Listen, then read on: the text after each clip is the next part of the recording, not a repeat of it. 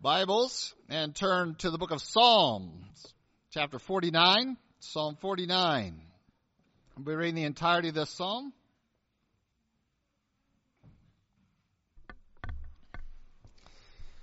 Psalm chapter 49.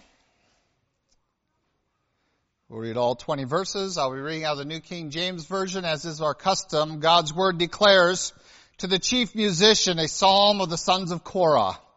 Hear this, all peoples, give ear, all inhabitants of the world, both low and high, rich and poor together. My mouth shall speak wisdom, and the meditation of my heart shall give understanding. I will incline my ear to a proverb. I will disclose my dark saying on the harp. Why should I fear in the days of evil, when the iniquity at my heels surrounds me?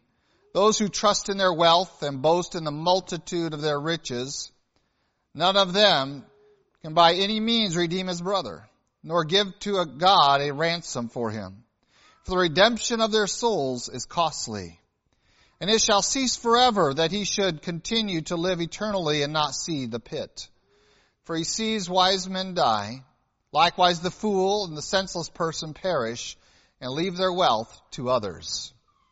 Their inner thought is that their houses will last forever, their dwelling places to all generations. They call their lands after their own names. Nevertheless, man, though in honor, does not remain. He is like the beasts that perish. This is the way of those who are foolish, and of their posterity who approve their sayings. Selah.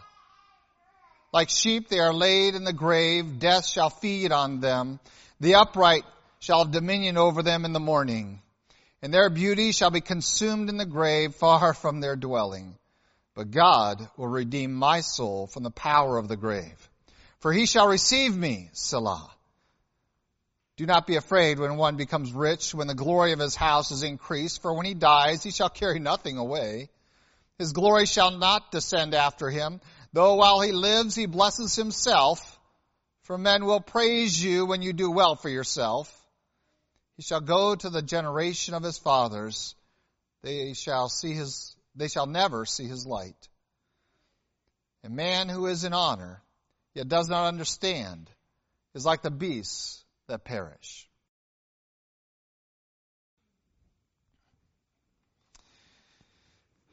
Well, this morning we continue our messages and build up to the celebration that we have planned next Sunday of our Lord's resurrection. And really that's what we celebrate every Sunday here. That's why we celebrate on Sunday, is because that is the event that we are signifying and solemnizing every time we gather on Sunday. We are acknowledging that that is the day of the week that our Lord and Savior rose again. It is the power of our deliverance. It is that in which we hope. It is the work of God on our behalf, whereby the payment for our sin was accepted and the resulting victory was secured for us. It is the most phenomenal thing that has ever been done in the history of man. It not only should change the course of history, but it should change the course of men's lives. And that was its intent. And when Peter in Acts chapter 2 is confronted with the question, what does it all mean? And wants to lead them to the question of saying, what shall we do? He takes them into God's Word and rehearses for them that is the power of God to raise up, is the power of God that destroys the pains and power of death. It was the power of God to have his Son resurrected because he could not and should not be held by death because he was a sinless Son of Man. So we come, having studied Peter's sermon to some degree. I was fascinated by his handling of the Psalms. And just in a cursory reading of the Psalms, we will discover how much it speaks of the resurrection. Many of our idea of the Psalms is that these are Psalms written about God helping David in times of trouble. And we rely upon them in much the same way, that we are going to look to them for solace. We're going to look to them for encouragement, to strengthen us in times of trials and tribulations, of opposition and dealing with the evil that is around us in this world. But so many of them have their ultimate fulfillment not in David and really not in your life, but in the person and work of Jesus Christ, who was hated of all men, though he was perfectly innocent. Though he loved them and came to die for them, they cursed him and crucified him. And in that condition, he is the fulfillment of so many of these psalms that speak to the need for deliverance and asking the question, my God, why have you forsaken me? Much of what Christ declares in those time periods comes directly from the Psalms. And so this morning we want to go to one of the Psalms, not the same Psalm that Peter uses. Peter quotes out of a couple of different Psalms, Psalm 16 being one of them.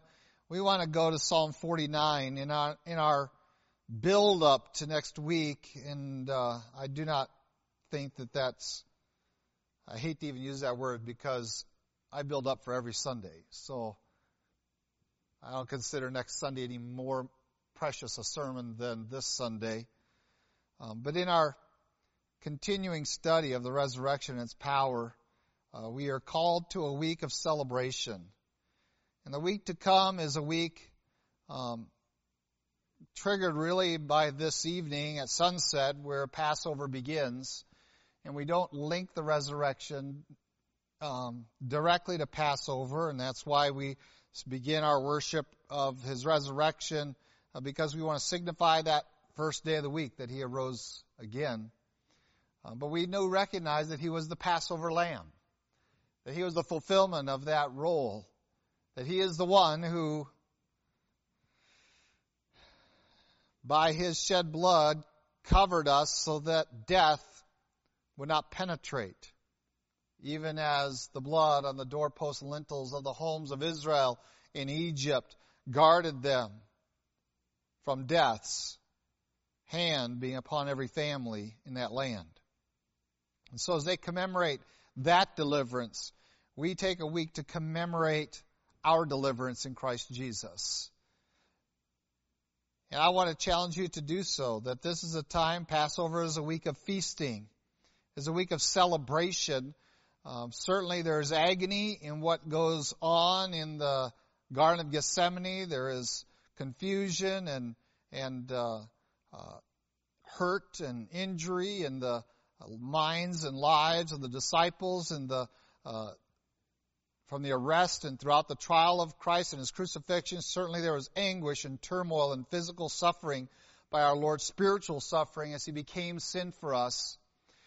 But I want to remind you, as God's Word does, that he endured all that because of the joy that was set before him.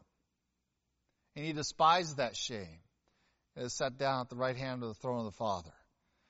And so, as our Savior faced that time, recognizing the anguish that is there, but also underlying it, his joy, so we are called to celebrate that joy.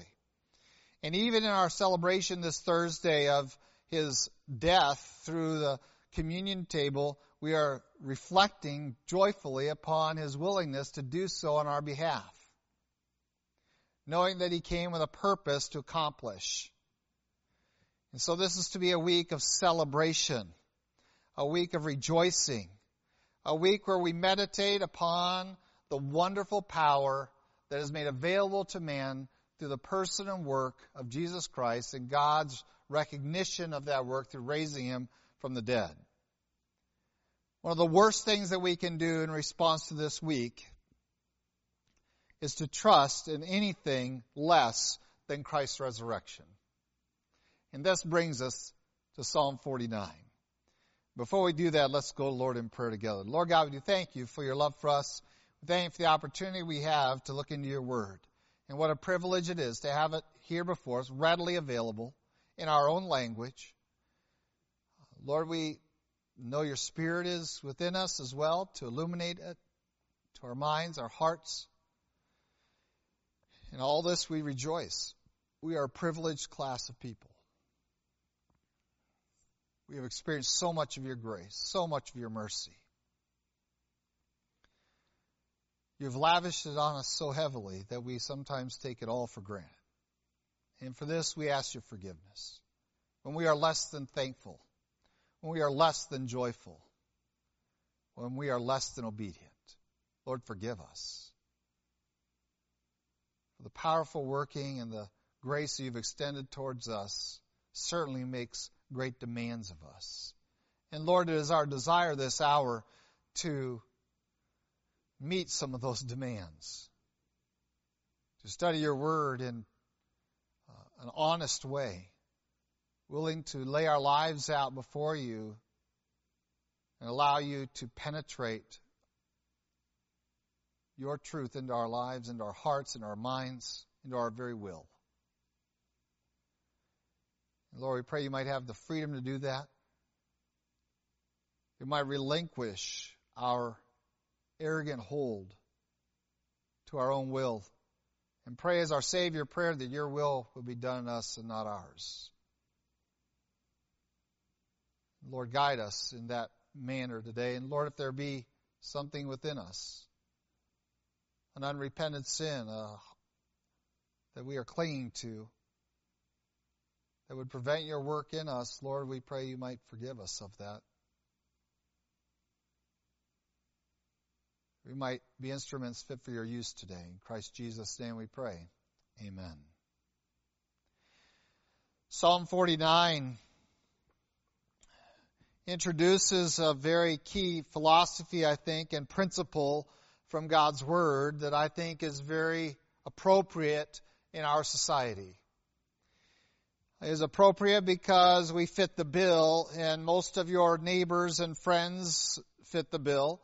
I don't know that I would use this passage necessarily in other lands that I visited, but in this land, it is so necessary that we visit a psalm like this to remind ourselves of which side of the equation we will tend to land on in the question of in what do you trust? In who do you trust? And that's fundamentally what Psalm 49 is going to drive us to. We've already read it this morning. We want to go through it very quickly and focus in on really just a few passages and correlate that to other passages and other scriptures. But let us consider the basic principle. Give ear to this, all people. Listen, all of you peoples. None of you are immune from this. Listen. All the world needs to give careful ear because all men have a propensity towards this. Even those in poor lands, and we're going to be talking about that a little bit. We're going to have one side of it that we're going to feel. There's another side of this that certainly can be shared by other lands. And so he says, whether you're low, whether you're high, rich or poor, what he speaks is wisdom. And wisdom is built on truth, is appropriate to all peoples. It's not that I can disregard that because I'm not rich or I don't consider myself rich, or I can disregard that because I'm poor or because I'm not poor. These truths, these principles are for all men. They're encompassing of the human predicament. There are no peoples who are insulated this. There is no person on earth that doesn't have a natural tendency towards this because our heart is desperately wicked. And so the wisdom that we're going to be confronted in this psalm needs to be heard. It needs to be meditated upon. It needs to be understood. And as he declares, he's going to do it in song. We are missing the music to play on the instruments, but he's doing it in a song. But yet he recognizes that even in this song on a harp, he is going to be issuing some mysteries.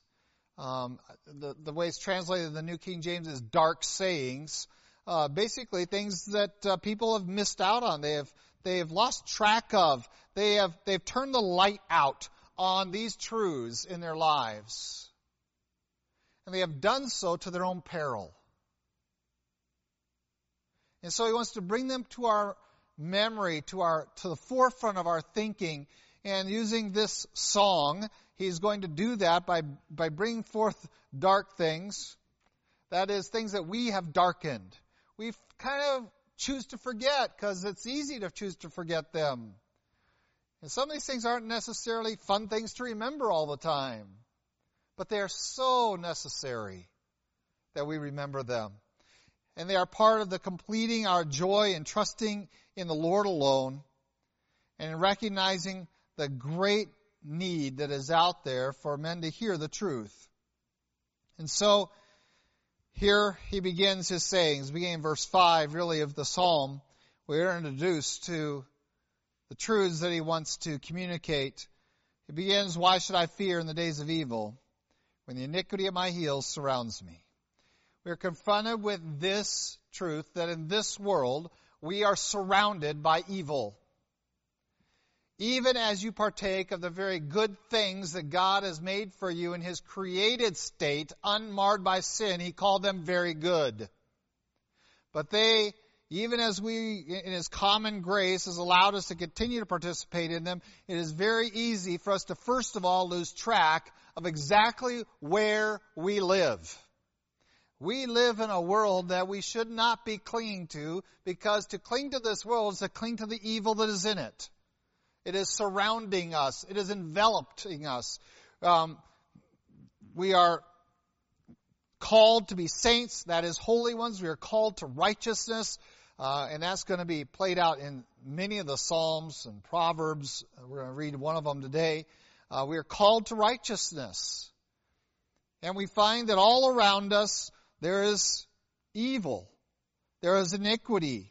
It is right at my heels, he says.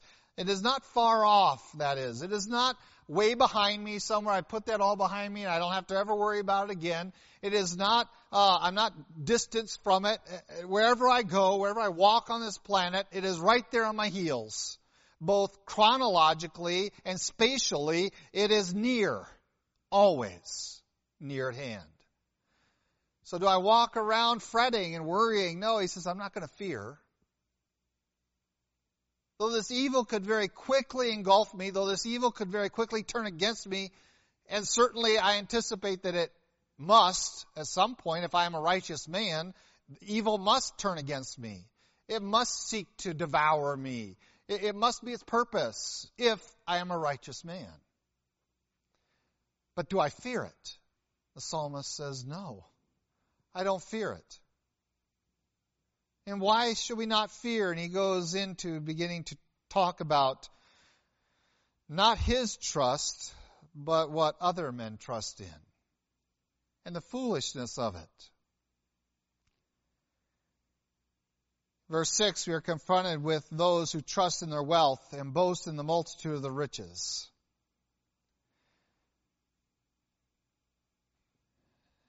And this is our world in our society, in this land particularly, but it is not isolated here. I've been to very impoverished lands, and I have seen the great disparity between the poor and the rich in those lands too. That they believe because they have wealth that they have blessing. That because they have wealth they should have honor.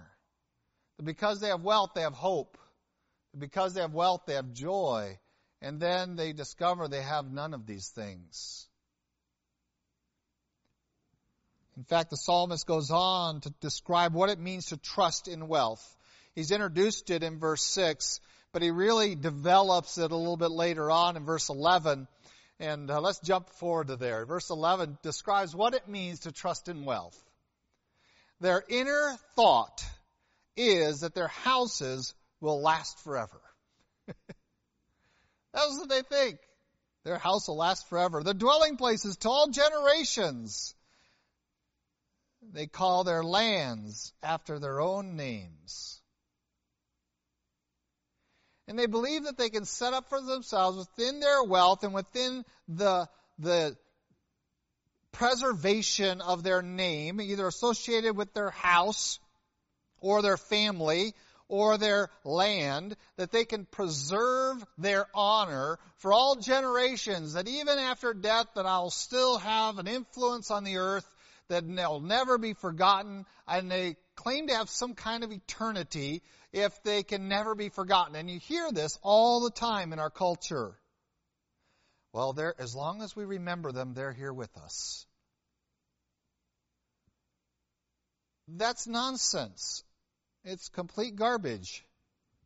But we give solace to ourselves with those kinds of statements. As long as we remember them, they're with us. Well, they're not with us. I don't care how much you remember them. I don't care if you make a videotape and watch it daily of your dead relatives. They're not with you because you remember them. They're either in a place of judgment and torment, or in the Savior's presence, humbling, serving Him. They are not with you. Where does this idea come from? It comes from the idea that this psalmist's wisdom isn't true. That if I can just build a building that'll be around thousands of years later, that somehow that will make my name great in all the earth and somehow give meaning to my life and purpose and fulfillment and joy and honor. And hence we have all these pharaohs trying to follow the Great Pyramid by building their own little tombs in Egypt. Oh, they're still there. Do you know all their names? Do you care? Do you care? Does it make any difference?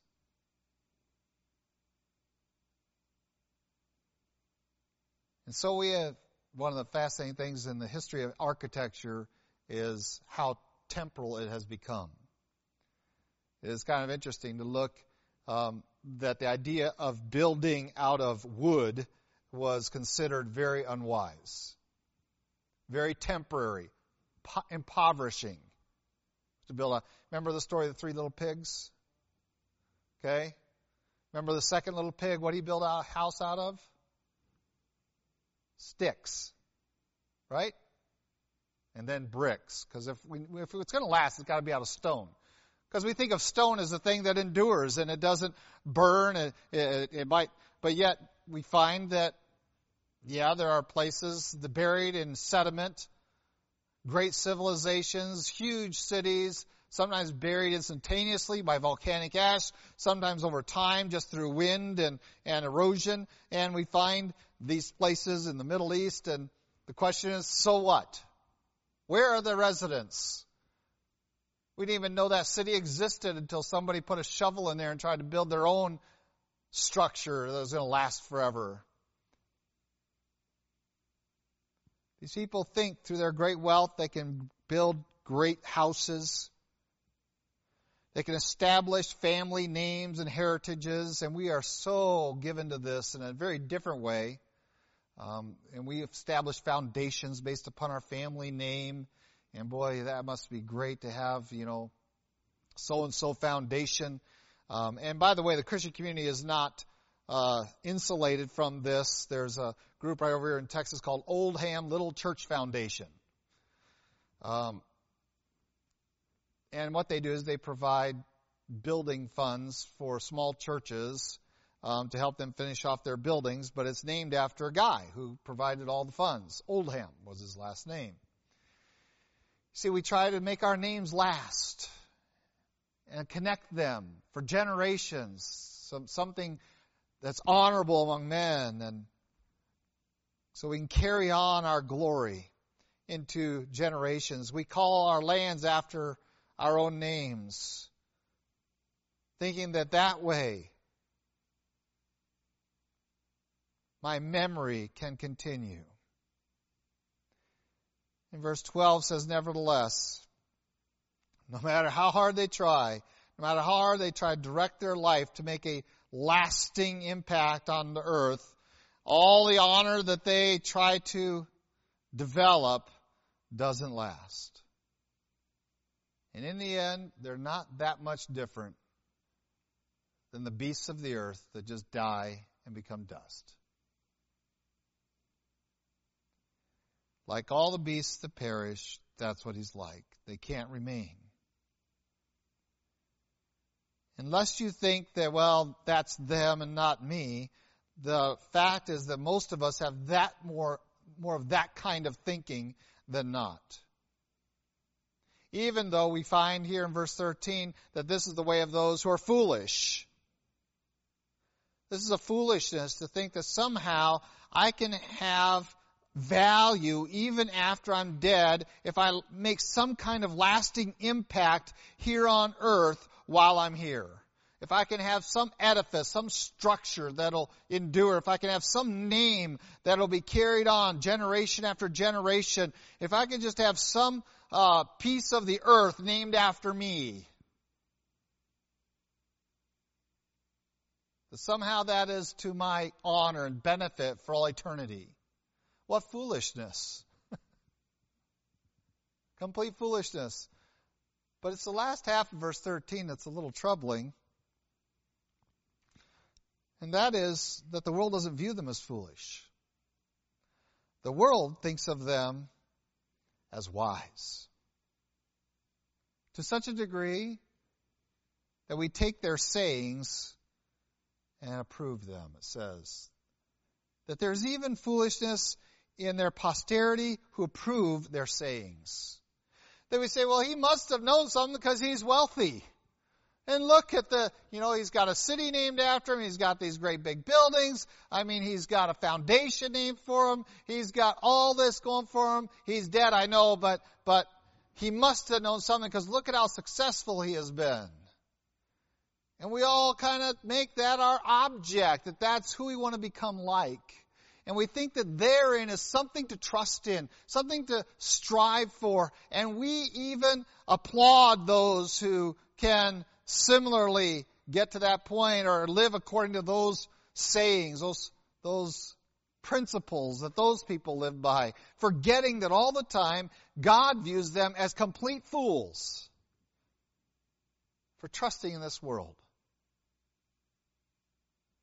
This is God's view of these people. Why would we approve of their sayings? Well, it sounds like wisdom. The wisdom of men is foolishness with God. The next verse says they're like sheep laid in the grave.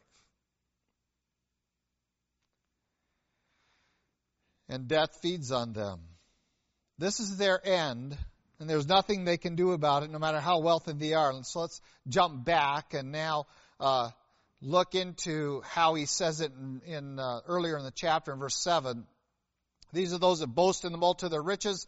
They are trusting in their wealth. They are sure that if they make a name for themselves and that all posterity remembers that heritage, that somehow it brings value to their existence even after they're gone. And the Bible says, what fools? Here's what they can't do no matter how much wealth they amass. Here we go, verse 7. None of them can by any means redeem his brother, nor give to God a ransom for him. For the redemption of their souls is costly, and it shall cease forever. No matter how much wealth they accumulate, no matter how much they strive to have men look up to them and honor them, no matter how much of a heritage they try to create for themselves, not one of them is capable of paying the purchase price for sin and death. Not one of them. And this takes us very quickly to other passages. Look at Proverbs chapter 11. If you'll turn with me, Proverbs chapter 11, next book over from Psalms, Proverbs 11. And I'd like to read a bunch of this.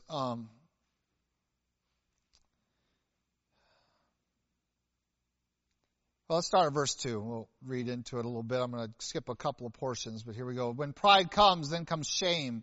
But with the humble is wisdom. The integrity of the upright will guide them, but the perversity of the unfaithful will destroy them.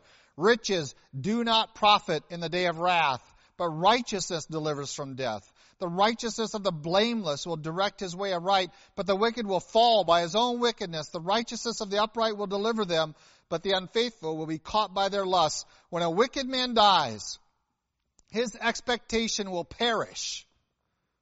To have an expectation is that you think because you've created wealth that you are somehow to be honored by men. That's their hope. In the second half of the verse, and the hope of the unjust perishes. The righteous is delivered from trouble, and it comes to the wicked instead. I love that part. The hypocrite with his mouth destroys his neighbor, but through knowledge the righteous will be delivered. When it goes well with the righteous, the city rejoices, and when the wicked perish, there is jubilation. By the blessing of the upright, the city is exalted, but is overthrown by the mouth of the wicked. You want to follow the sayings of men who trust in wealth? You are following destructive words. Their mouth is wickedness, because it directs men away from real truth, which is to follow after Jesus alone.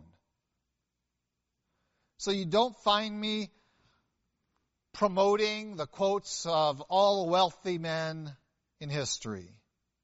For the Bible says that they are devoid of wisdom. It's just lost on them, because they really think that their wealth is something worthwhile. Let's jump down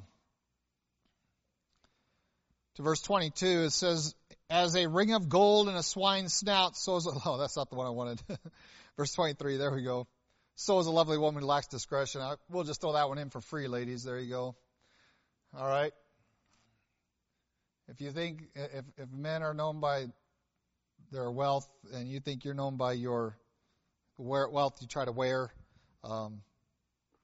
better check on that verse. Verse 23 is where I want to get to. The desire of the righteous is only good, but the expectation, there's that word again, of the wicked is wrath. No matter how nice and rational and awe-inspiring the words of the wealthy are, the fact is that they have no expectation that is true, that really brings hope. Their sayings are wickedness, and all that they really have waiting for them at the end is the wrath of God.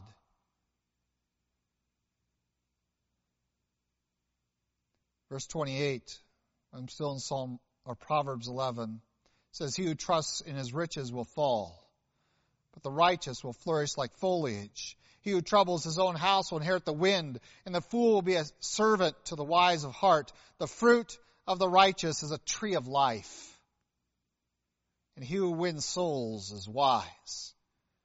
What a contrast. Back in Psalm 49, we find that here is a wealthy man who's trying to make a name for himself and build a heritage for himself so that everyone down the road after he is gone can't hardly forget him because of the great structures he's built, because of his namesake, because he's got property named for him. He has an estate. But he can't buy his very own brother out of the clutches of death and suffering and punishment. All his wealth is worthless. But then we find here in Proverbs that there's a place where there's a tree of life. And in this one, in whom is the tree of life, there's a way to win souls. That you can bring souls or takes them out of the sin and death and to bring them into, graft them into the tree of life. And this is wisdom. This is real wisdom. The wealthy aren't wise, for they trust in that. And we are warned repeatedly in God's Word. And I know when you hear wealthy, you think of the top 1% of our nation. Yes, there is a improper distribution of wealth. I'll give you that in this country. But when we think of wealthy, we think of this top 1% that hold a huge percentage of the wealth of this country. And we think we have an axe to grind against them. What we often ignore is the global impact that even the bottom 30% of this country is still in the top 20% globally in wealth.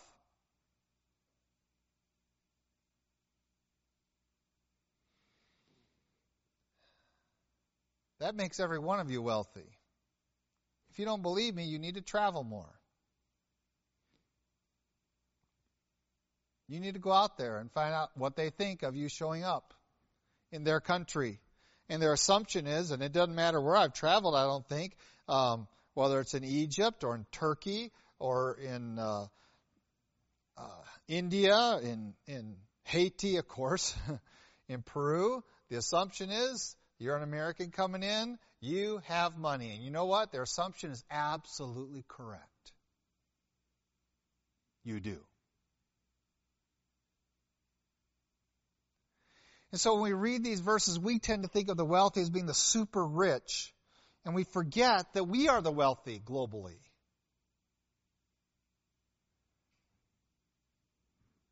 We support some Indian men, and they're living on $100 a month that we send them.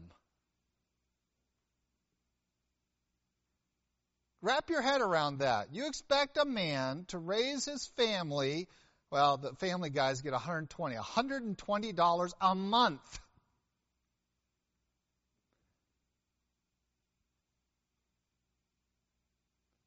When I take my whole family out for a birthday dinner at a restaurant, I spend that much on one meal. It's part of the penalty of having a big family, I guess. That's why it's about the only times we go out to eat is when we have a birthday to celebrate. One meal, I'll spend that much.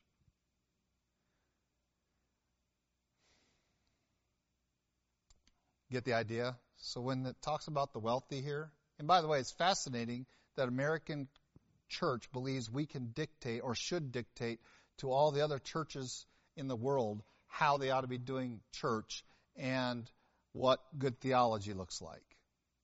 Why? Because we believe the opposite of God's word. We believe that the wealthy are wise. And because we have the money, we must know how to do it right, and you guys don't. We should be bringing them here to teach us, because we are clueless when it comes to what it really means to trust in the Lord. You bring a man here who is feeding hundreds of orphans, and he doesn't know how he's going to feed them next week because he doesn't have the resources.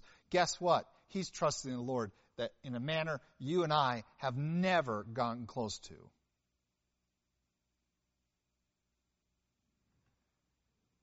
So let's not throw this wealth stuff off on the super rich of this nation. Realize you are the super rich of the world. You are in the top 20%, even the poorest, and most of you are in the top 10% of the world.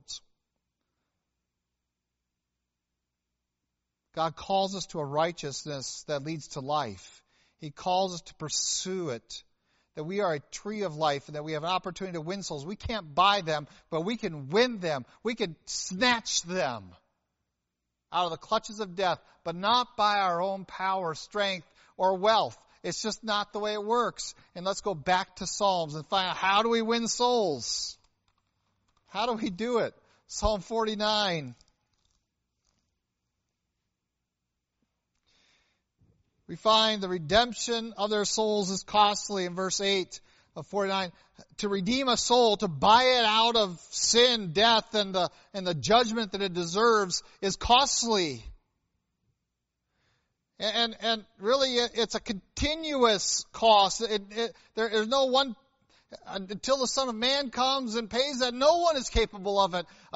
Combine all the wealth of all the generations, and it's never going to be enough. But one man, and only one man, paid that price. That men should continue to live eternally and not see the pit. The rich can't buy their way out. And so when the Catholics are building the Vatican, the City of Gold, and here they come up with a doctrine that, well, you know, your family's in purgatory, but if you give some money, you'll shorten their stay there. That's a great wealth builder for the church, but it made sense to all the wealthy because they were trusting in wealth. It stroked their egos. And it wasn't far from there to buying indulgences that I can pay money and this sin won't be counted against me. Sure. Trust in your wealth. The opposite of God's word that calls us to trust only in that one who can deliver from sin and death. And it is him we are celebrating. Turn with me to Matthew chapter 16. Matthew 16, this is how Jesus describes it. If you want to turn there. In his teaching,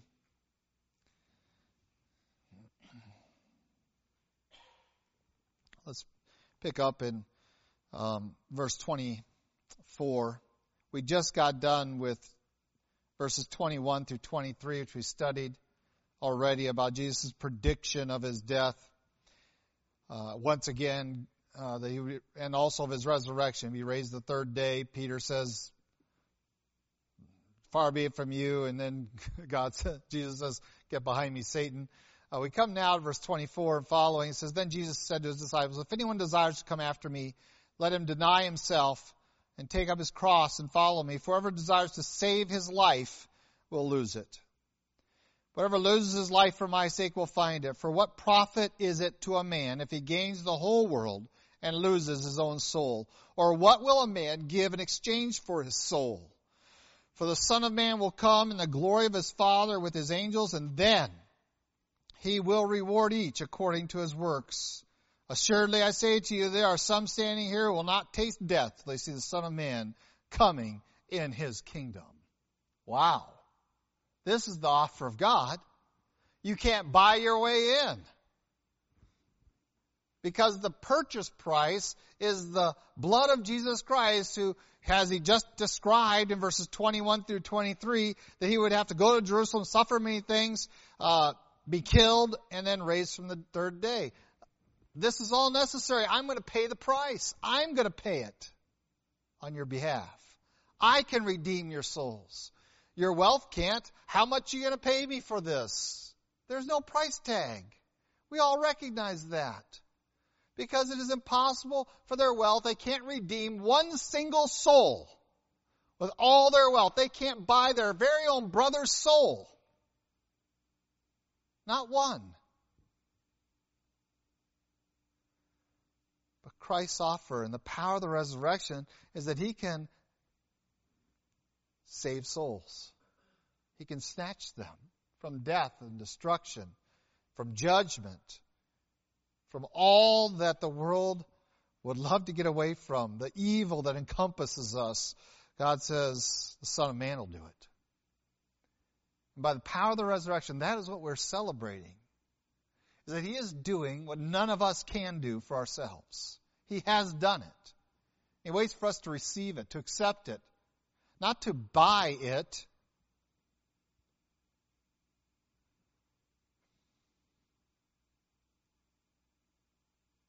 For instead of needing wealth, we find that wealth is what keeps us from it. Because we trust in it. And the fact is that we're guilty of trusting in wealth. We're guilty of what Psalm 49 says. We really do, to some degree or another, think that and here's how it comes off. Here's how Christians reveal that that's really in their heart. Is if I asked you what was the evidence of God's blessing in your life, most of us would register somewhere in there, I have a good job, I have a nice house, the mortgage is up to date, and we associate wealth with blessing. Which is a pretty Old Testament idea for Israel, but it's not what God offered the church. I think some of the most blessed people on the planet right now are probably getting beat up in prison today because they claim the name of Jesus Christ. But you and I don't associate that with blessing. Because we think more like the evil that surrounds us, that's right at our heels, than biblically. What really does it mean to be blessed by God? And we find Jesus Christ saying, you want the reward? Deny yourself. Take up a cross. Follow him.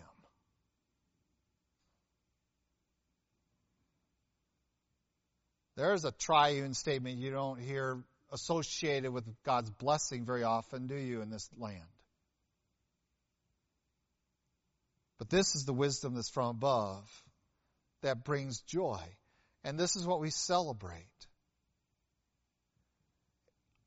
And I fear that for many of us, what we associate it with is, I'm going to have my wealth and add Jesus to it. You're not denying anything then. God calls us to deny ourselves, to reject the idea that there is any safety, any security, any benefit to all this stuff, that we view it rather like great big iron balls connected to our heels by giant linked iron chains that we drag around with us. But we don't associate the things of this world like that, do we? They're blessings. Christ said, you've got to unshackle yourself from all that, and you're going to have to go out and serve me. And he tells the disciples, go 2 by 2. You don't need to take anything with you.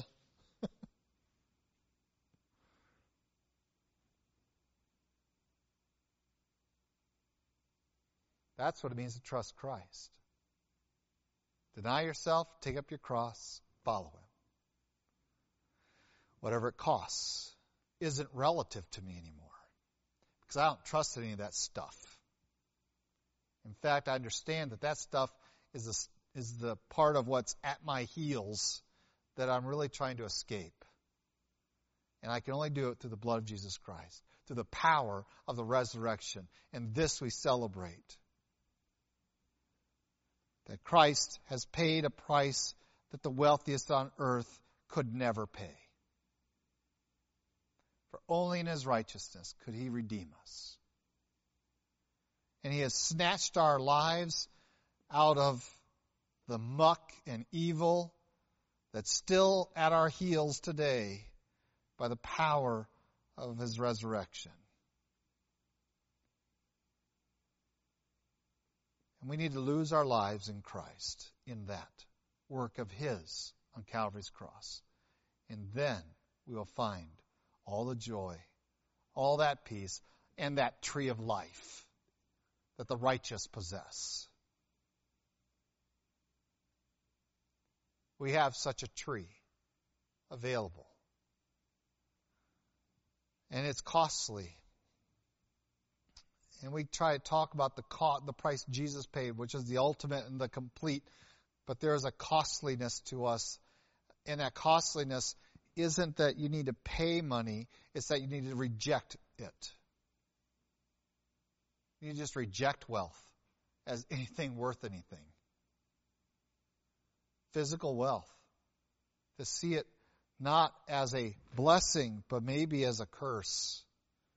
Maybe as evidence that I am much more attuned to this world than the next, that my trust is misplaced. Oh, that we would trust in the Lord.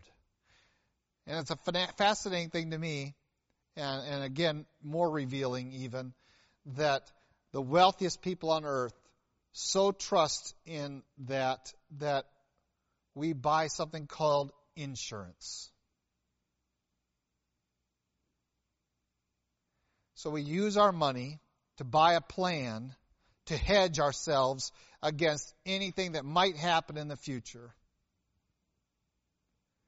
And it just reveals who we trust in, doesn't it? I'll trust in the collective assurances of this corporation that promises that if something falls on my house, they'll rebuild the house. Because, of course, we can't really trust God in those kind of things. So we're going to use some of our wealth to guard against those. I want you to consider that 100 years ago, there was hardly any such thing called insurance.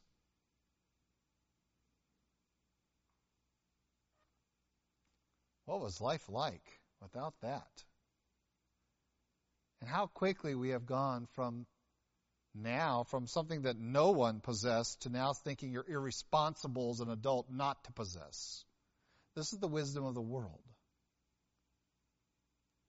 And we buy it. Hook, line, and sinker. We consider their sayings valuable. And we disregard, we disapprove the sayings of God's Word by trusting in wealth and those that hold it, rather than trusting in real wealth and the one who holds it, Jesus Christ.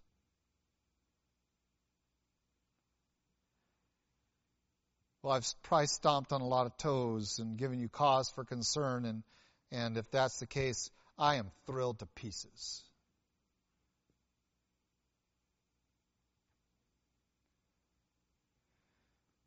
Because there's nothing more dangerous than trusting in wealth. And this is the wisdom that we must understand. And it is a mystery that needs to be sung a little bit.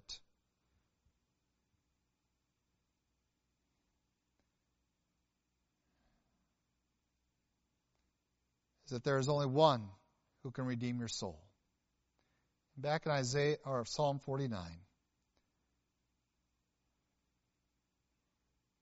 Death feeds on everyone. We left off in the middle of verse 14. I want to finish verse 14 and 15. The upright shall have dominion over them in the morning, and their beauty shall be consumed in the grave, far from their dwelling. They're going to rot in a grave, whether it's made in stone in the midst of a cathedral or in a tar pit somewhere. They're going to rot. Death will destroy them. Verse 15, but God will redeem my soul from the power of the grave, for he shall receive me. This is the message that we want to meditate on this week. God shall redeem my soul. God is the one who has the power of the grave. God is ready to receive any who will come to him, rejecting the foolishness of the wealthy who tout it as wisdom and accept the truth and approve the sayings of God instead of approving the sayings of the wealthy. And God says, I'll redeem you. I'll receive you. But you have to deny yourself. You're going to have to deny all that stuff you trust in instead of me, and trust in me alone.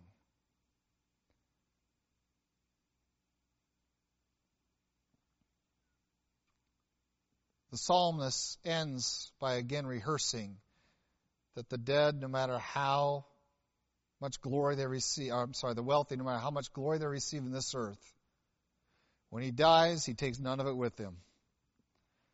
In my house, we have a favorite little song that goes, you never see a U-Haul pulled behind a hearse. Can't take it with you when you go. That comes out of Psalm 49, verse 17. When he dies, he shall carry nothing away. His glory shall not descend after him, that is, to go into the pit. He's going to bless himself while he lives, and other men are going to applaud you as well, it says. But men are liars, and their hearts are deceitful. What a sadness that any of this generation, because we trust in our wealth, will die, and they shall never see light, the end of verse 19 says. That's their end. They will never see light.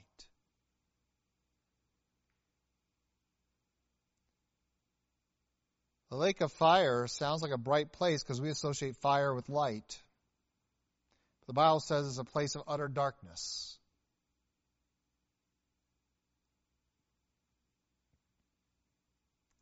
And to be in a place where you never see light is to be in complete judgment. And this is their end. While they applaud themselves on earth, and while we listen to their sayings and pay heed to them and try to give them honor, the end result is they're like the beasts that perish. They're pitiable. And we need to be careful to guard ourselves that we understand that we are on the wrong side of this equation in most of our thinking. Even while we give lip service to the fact that we trust in the Lord, the actions of our lives speak differently than we trust in wealth. That we want to have a name that outlives us here on earth, and frankly, that's worthless. I hope my name is quickly forgotten as soon as I die, because I only want my name remembered in one place, and that's where I'm going to live forever. Let's pray. Lord God, we do thank you for your love for us, and we thank you for, again, this message of hope and redemption and deliverance of a tree of life that is offered to us through the righteous one, Jesus Christ, and we marvel at it. And Lord, help us this week to meditate on it and to do it with joy, but only in accordance to the degree that we have denied ourselves, taken up our cross, and followed you. That we are your disciples. Lord, if that is not the case, then let us not find any false joy. But let the weight of this truth, this meditation, this psalm weigh on us. That we might turn from trusting in anything of this world and anyone. That we might trust only in your Son, Jesus Christ. And in Him we might walk. And Lord, please forgive us. For we continue to catch ourselves walking in the ways of this world. Bending our ear to their sayings and approving them by quoting them. When they have no light, even this day. Lord, forgive us for paying heed to the sayings of men and ignoring the sayings of God.